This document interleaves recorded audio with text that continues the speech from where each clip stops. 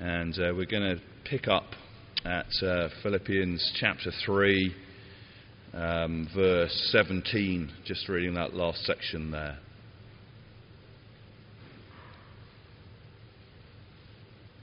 Let me read from 3:17.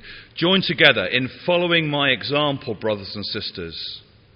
And just as you have us as a model, keep your eyes on those who live as we do. For as I have often told you before, and now tell you again, even with tears, many live as enemies of the cross of Christ.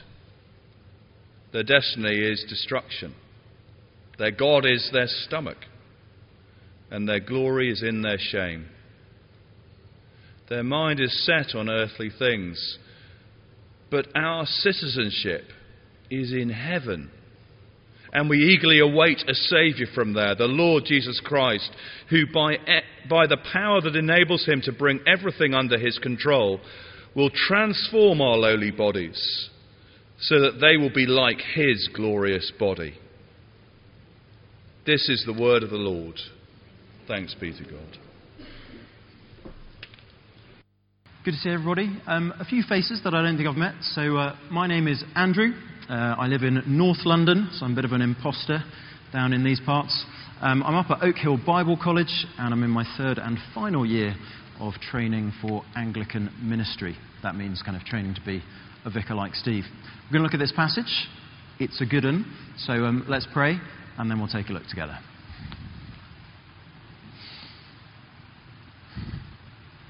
Father God, we thank you so much for your word in this world. For all of us, whether we have faith or whether we do not, life in this world is confusing, it is difficult, it is trouble often, it is joyful often. We pray that you would guide us this morning. Please, Father, give us spiritual sight to see past what is just on this earth, what is just in this world, and see through to the even more real kingdom, the heavenly kingdom that lies beyond. In Jesus' name we pray. Amen. I don't know if you paid much attention to the first couple of words that came up in that reading, but if you've got your Bibles, please do turn back to Philippians. I'm not there, so we're doing that together. It's on page 1180, chapter 3. And we started in verse 17. And Paul starts by saying this: join together in following my example. And so the question then is, who is Paul and what does it mean to follow his example? Well, I don't know how much you know about the Apostle Paul. Before he was an apostle, he used to persecute the church. So Paul by birth was a Jew. He tells us elsewhere he was born in Tarsus of Cilicia. He studied under the Jewish teacher Gamaliel, who was a very well-respected Jewish teacher, very senior. And so amongst his people, amongst his peers, amongst his friends, amongst his family, Paul was a very well-respected man. As far as we know, he wasn't short of money. Life wasn't particularly difficult for him. And then he became a Christian. And this is what he writes in one of his other letters, 2 Corinthians, about his life since he became a believer, since he became an apostle. He says, I have worked hard, I have been in prison frequently, I have been flogged severely, and I have been exposed to death again and again. 5 times I received from the Jews the 39 lashes. 3 times I was shipwrecked. I spent a night and a day in the open sea. I've been constantly on the move. I've been in danger from rivers, in danger from bandits, in danger from my fellow Jews, in danger from Gentiles, in danger in the city, in danger in the country, in danger at sea, and in danger from false believers.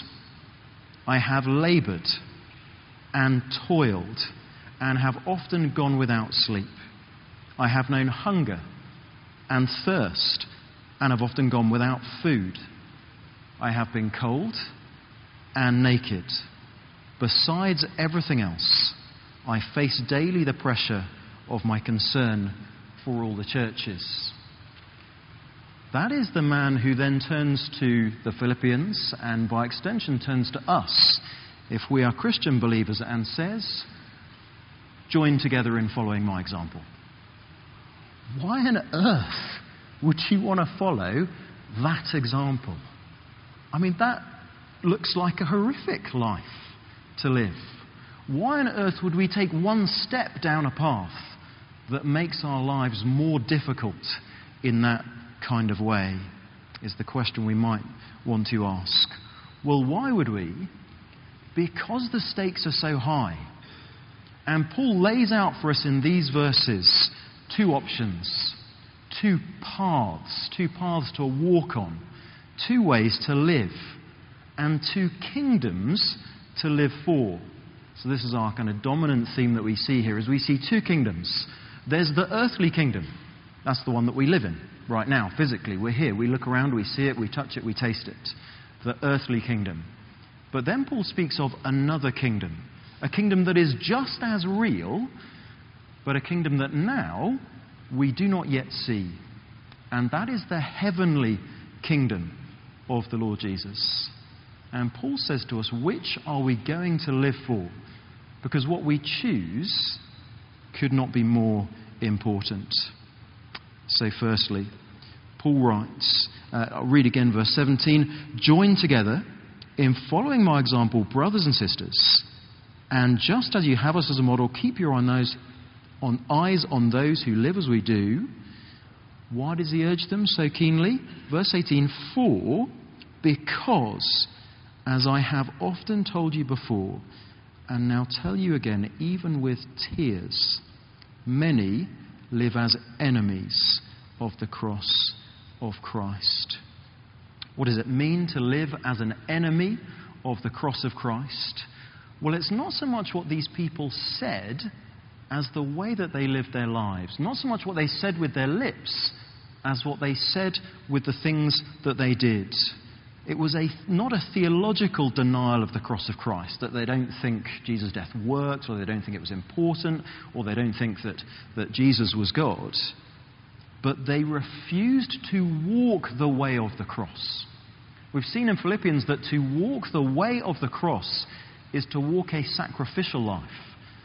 It is to live a life of humility, a life that is directed not to ourselves and to our gain, but to others. A life of love and service and sacrifice. In chapter 2, Paul wrote of Jesus' example that he came from heaven to earth, took the form of a servant, and became obedient to death, even death on a cross. And as Jesus says in the Gospels, if anyone would follow me, he says, they must take up their cross, deny themselves, and follow me. And it seems that there is this group around the Philippians that Paul is concerned about, who live in such a way that perhaps they might say Christian things with their mouths, but they refuse to live this sacrificial lifestyle. When life will become harder for living for Jesus, they just go their way. They just carry on choosing to live for themselves instead.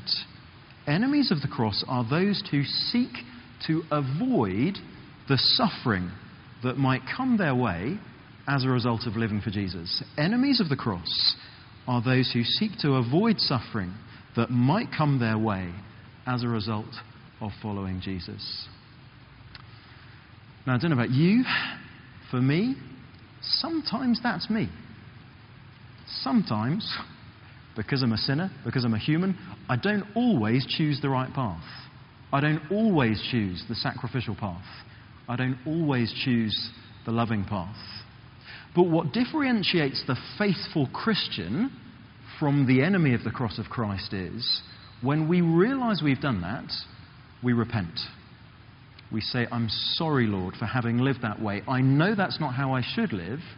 And we turn back to recommit ourselves to the way of the cross of Christ.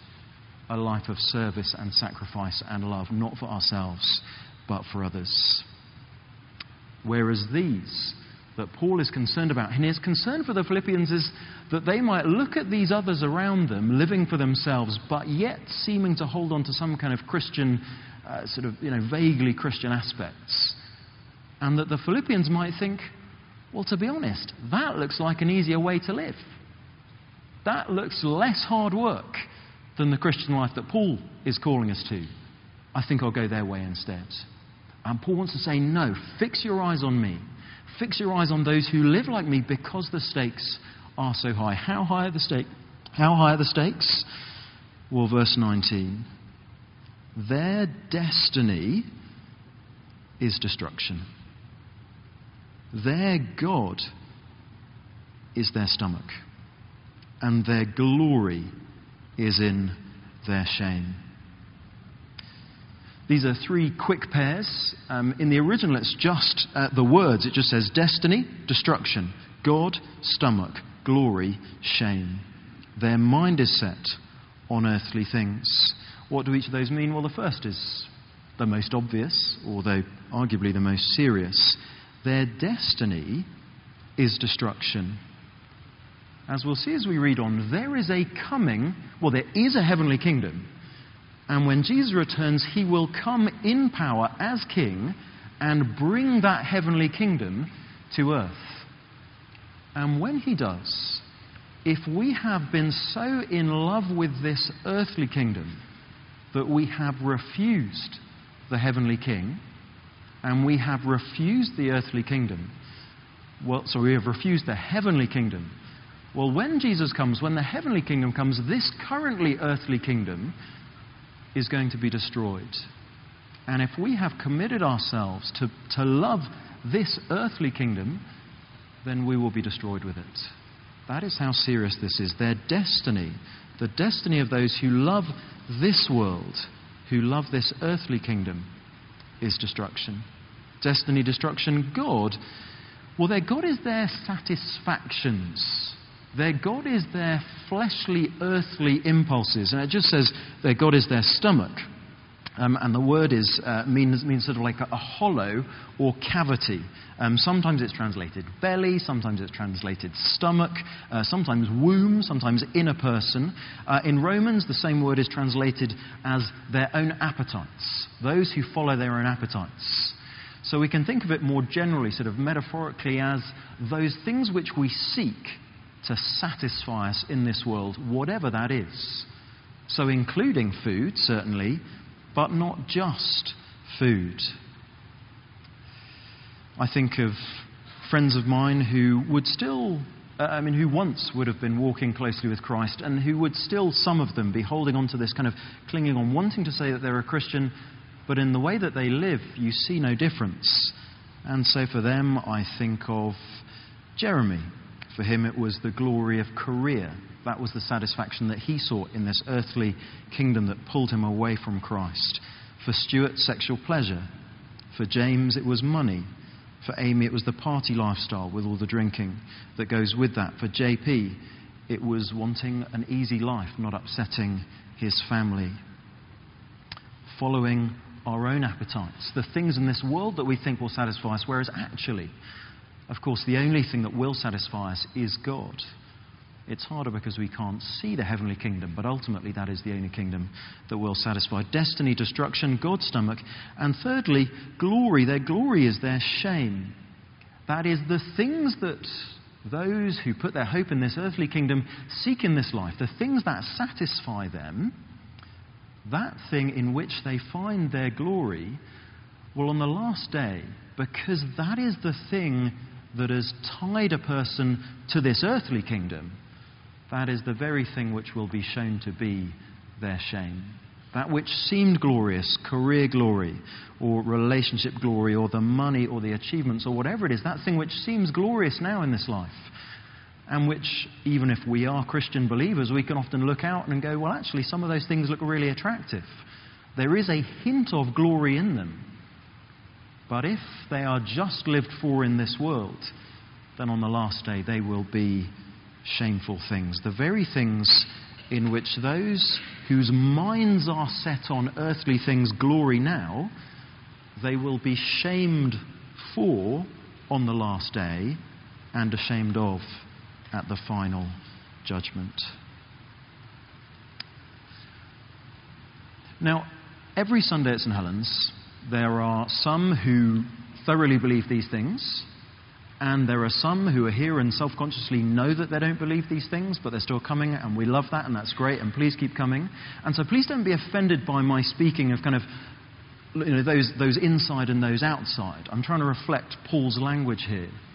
And please, please, please don't hear me as saying that there's a judgmental attitude or a lack of love. Look again at what Paul says in verse 18. He says, "As I have often told you before, and now tell you again, even with tears."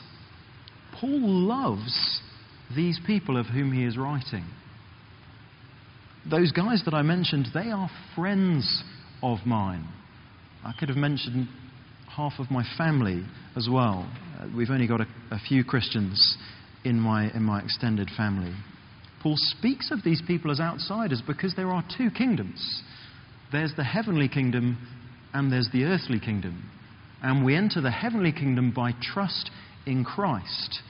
And if we refuse to trust Christ, well, then we remain in the earthly kingdom. But these are still close to Paul's heart. He mourns over them, and so should we. Right now, we don't know for certain who is going to end up in the heavenly kingdom or the earthly kingdom. Because as long as someone is alive, even if they seem fully committed to the earthly kingdom now, there's still time. They can still turn to the heavenly king. There's still time. Only on the last day when Jesus returns will we know for certain. And so in the meantime, we aren't drawing lines saying these people are inside and these are outside. We're saying trust in Christ and you can know for yourself that you are inside. And for those who you know who it seems they're outside, and again, I think of friends and family, pray. And if you love them, and if you believe these words, then no doubt at times that will be with tears. If we really love them, if we really believe that it is true. But Paul wants to make it that serious. That is how important it is that we fix our eyes on the right path. Paul's path and the path of those who walk as he did. So that is the first kingdom, the one we do not want to live in. But there is another kingdom. There is another kingdom. Reading from verse 20. But our citizenship is in heaven. Our citizenship is in heaven. Citizenship would have been particularly sort of appropriate language to use speaking to the Philippians. So Philippi was a Roman colony. So it wasn't in Italy, but it had the status of a Roman colony. It was like a little piece of Rome abroad. Latin was the official language, the business language, and many aspects of public life went on as if you were in Rome. So to have Roman citizenship conferred a number of very worthwhile advantages in that time. And if you look at Acts 16, you can see some of that with Paul and those with him. And so writing to Christians in a city that is proud of its Roman citizenship, and understandably so, Paul tells the Philippians, look, you've got an even better citizenship. If you are Christians, you've got an even better citizenship. I don't know how you feel about your citizenship, if you're British, as I am. I hadn't even thought about my citizenship particularly in the last, as long as I can remember, until preaching this passage. But you may know people for whom their citizenship here or somewhere else is very precious. I think of a friend of mine, Tarzan, from my previous church, who was trafficked to the UK when he was 15 from Pakistan, and he lived as a slave until he managed to escape, aged 19. He was taken in by a wonderful lady. He later came along to our church, did Christianity Explored with us, became a believer. He's now studying at university in the UK, and he's progressing through to get his British citizenship. For him, citizenship could not be more precious. It means peace, and it means safety, and it means security, and it means education, and it means that he has come to know Jesus in his case. So whether we don't care at all about our citizenship or whether we think it's wonderful, Paul says we have an even better citizenship than that, a heavenly citizenship. Heavenly citizens. And it's not a present-future thing. Paul isn't saying you either live for now or you live for later. He's saying you live for the earthly kingdom now, or you live for the heavenly kingdom now. The heavenly kingdom is real. We don't see it, but it is real. Verse 20, our citizenship is in heaven. If we put our trust in Christ, it's not we will one day be heavenly citizens. It's not if we live the right way, if we work hard enough, we might achieve our heavenly citizenship. We don't have to pass some citizenship exam. But if we've put our trust in Christ, we are heavenly citizens now. And that is amazing. Who's seen Black Panther? A few, less than I expected. It's good, isn't it? It's good. I liked it a lot. Greg Morse, he's an African-American writer for the Desiring God blog, and he wrote this. He wrote, in the movie, Wakanda, so it's a Marvel movie, for those who haven't seen it, so if you're into the whole Marvel thing, it's kind of part of that. Black Panther, Wakanda, which is the city, Wakanda is a fictional African homeland hidden from the rest of the world. It is uncolonized, technologically advanced, brimming with black excellence and beauty, industrious, mountainous, breathtaking. But the utopia itself, not the black superhero, hit an ancient ache that 400 years in America hasn't come close to soothing. We rally around superheroes like the Black Panther because we hope that they can lead us to Wakanda. And if you watch the film, as they walk around Wakanda, as they kind of dwell in that city, it is like a little vision of paradise. It's clean. It's safe. It's beautiful. No one is poor. Everyone has enough to eat. There's justice, there's peace, there's joy, and there's happiness. It looks like a wonderful place to live. And in the film, no spoilers, they kind of have ambassadors around the world. And those ambassadors, they might live in New York, they might live in London, they might live in Hong Kong. But first and foremost, they are Wakandan. They are loyal ultimately, not to the local government, but to the Wakanda government, to their king. And when loyalties may clash, they don't follow the local government, they follow their king. They are loyal to their status as Wakandan citizens. There is a kingdom coming that will make Wakanda look like a sleepy village. A kingdom where peace and joy and justice and safety will reign forever. Where no one will be hungry, no one will be poor. Where we will have joy and we will be at peace forever. That kingdom is coming. We will see it. But again, if we have put our trust in Christ, we are members of it now. We do not see it yet. At the moment, we are away from it, like ambassadors. But if we are believers, we are loyal to it. Christian, you may live in London, but London is not your home. Heaven is your home. The kingdom of heaven is your home. How then should we live? We should honour our heavenly citizenship. We should live as those who are loyal, not first and foremost to this land. We should follow its laws. But we should be loyal first and foremost to our King. Not to the culture of London, not to the culture of Britain, but to the culture of Christ, to the culture of heaven. Honour your heavenly citizenship. Because although we may not see it now, one day we will see it. The King is coming. And when he comes, he will bring his kingdom, and we will see it, and so will everyone else. You may remember those famous words from earlier in Philippians. When Jesus comes, every knee will bow, and every tongue will confess that Jesus Christ is Lord. Some will confess it joyfully, but some will confess it grudgingly, having been loyal to the kingdom of earth. When Jesus comes, those who have shown themselves to be loyal by the way that they live in this world will be welcomed into his eternal kingdom.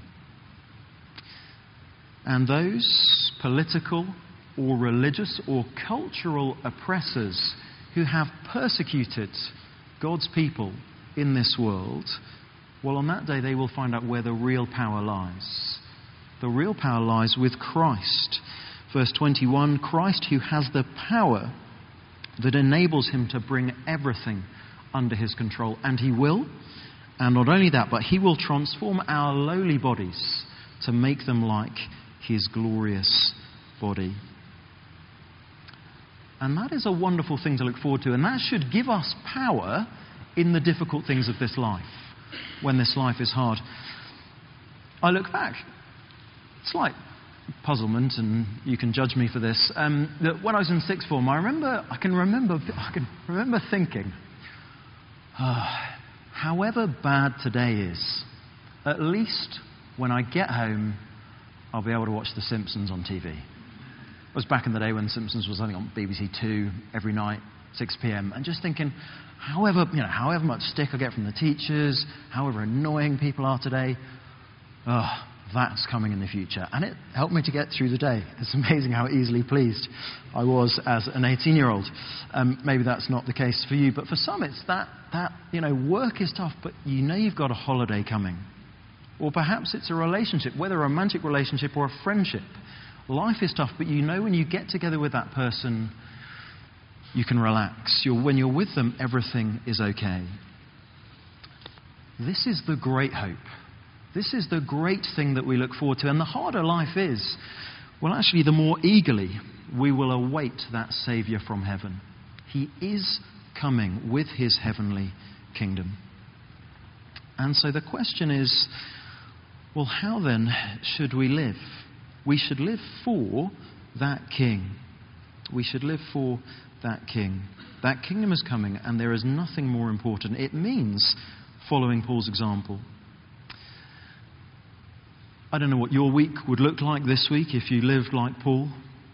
What changes you might think it make to the way that you live in your office or in the hospital or at the school gate or the university or in the doctor's surgery while you're waiting and you see people you know, or chatting with a shop assistant.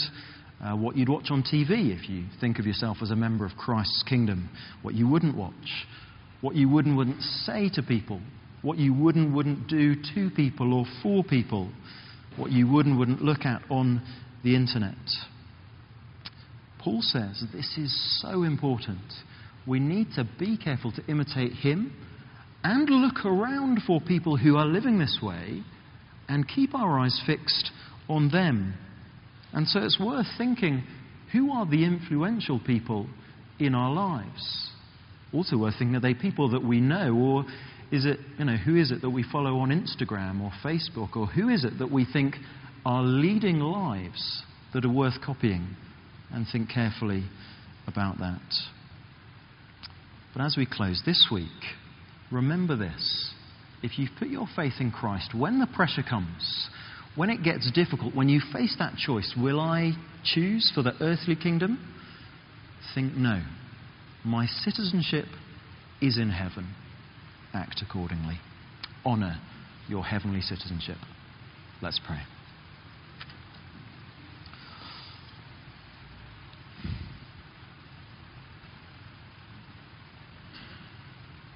Father God, we thank you so much that you do not just tell us what to do or not do, but you tell us why. And you are not being harsh with us. To live for you is not to make a sacrifice. It is to embrace the better kingdom that is coming. We thank you for that. Father, please give us eyes to see that this week and each day of our lives, that we might be welcomed into that heavenly kingdom when Christ returns. In his name we pray. Amen.